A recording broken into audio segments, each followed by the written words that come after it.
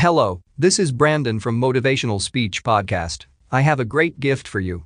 I'm sharing some of the highly valuable life-changing free audiobooks. You can find the audiobooks link in the description. These audiobooks can change your life, so don't waste them.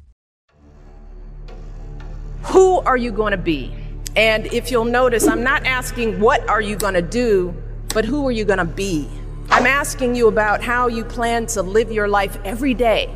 How are you going to respond when you don't get that job you had your heart set on? For all of you who are going to be teachers, what are you going to do if the students in your class next year just don't respond to your lessons? For all of you going into business, how will you react when your boss gives you a goal that feels way too high? See, these are the moments that define us.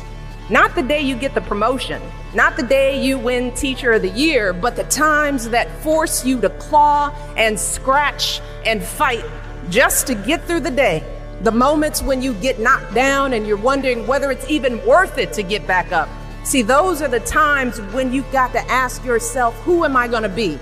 And I want to be clear, this isn't just some vague platitude about building character. In recent years, we've actually been seeing a growing body of research that shows that skills like resilience and conscientiousness can be just as important to your success as your test scores or even your IQ.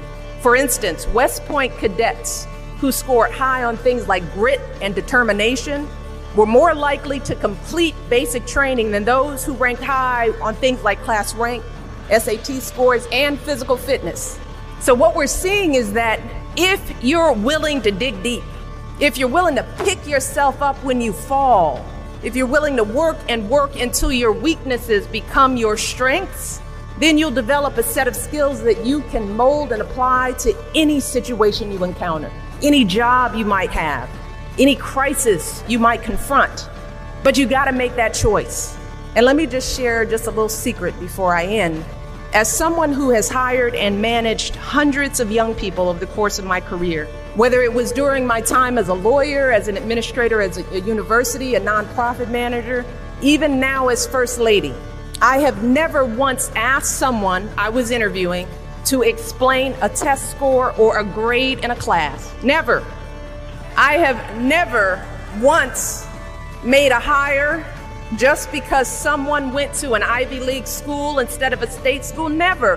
What I have looked for is what kind of person you are. Are you a hard worker? Are you reliable? Are you open to other viewpoints? Have you stepped outside of your own self-interest to serve others? Have you found a way to serve our country, whether in uniform or in your community? Again and again, I have seen that those are the qualities that I want on my team, because those are the qualities that move our businesses and schools and our entire country forward. And just understand this. Those are the qualities that you all already embody. They're the values you learned from your parents, from the communities you grew up in. And today, more than ever before, that's what the world needs.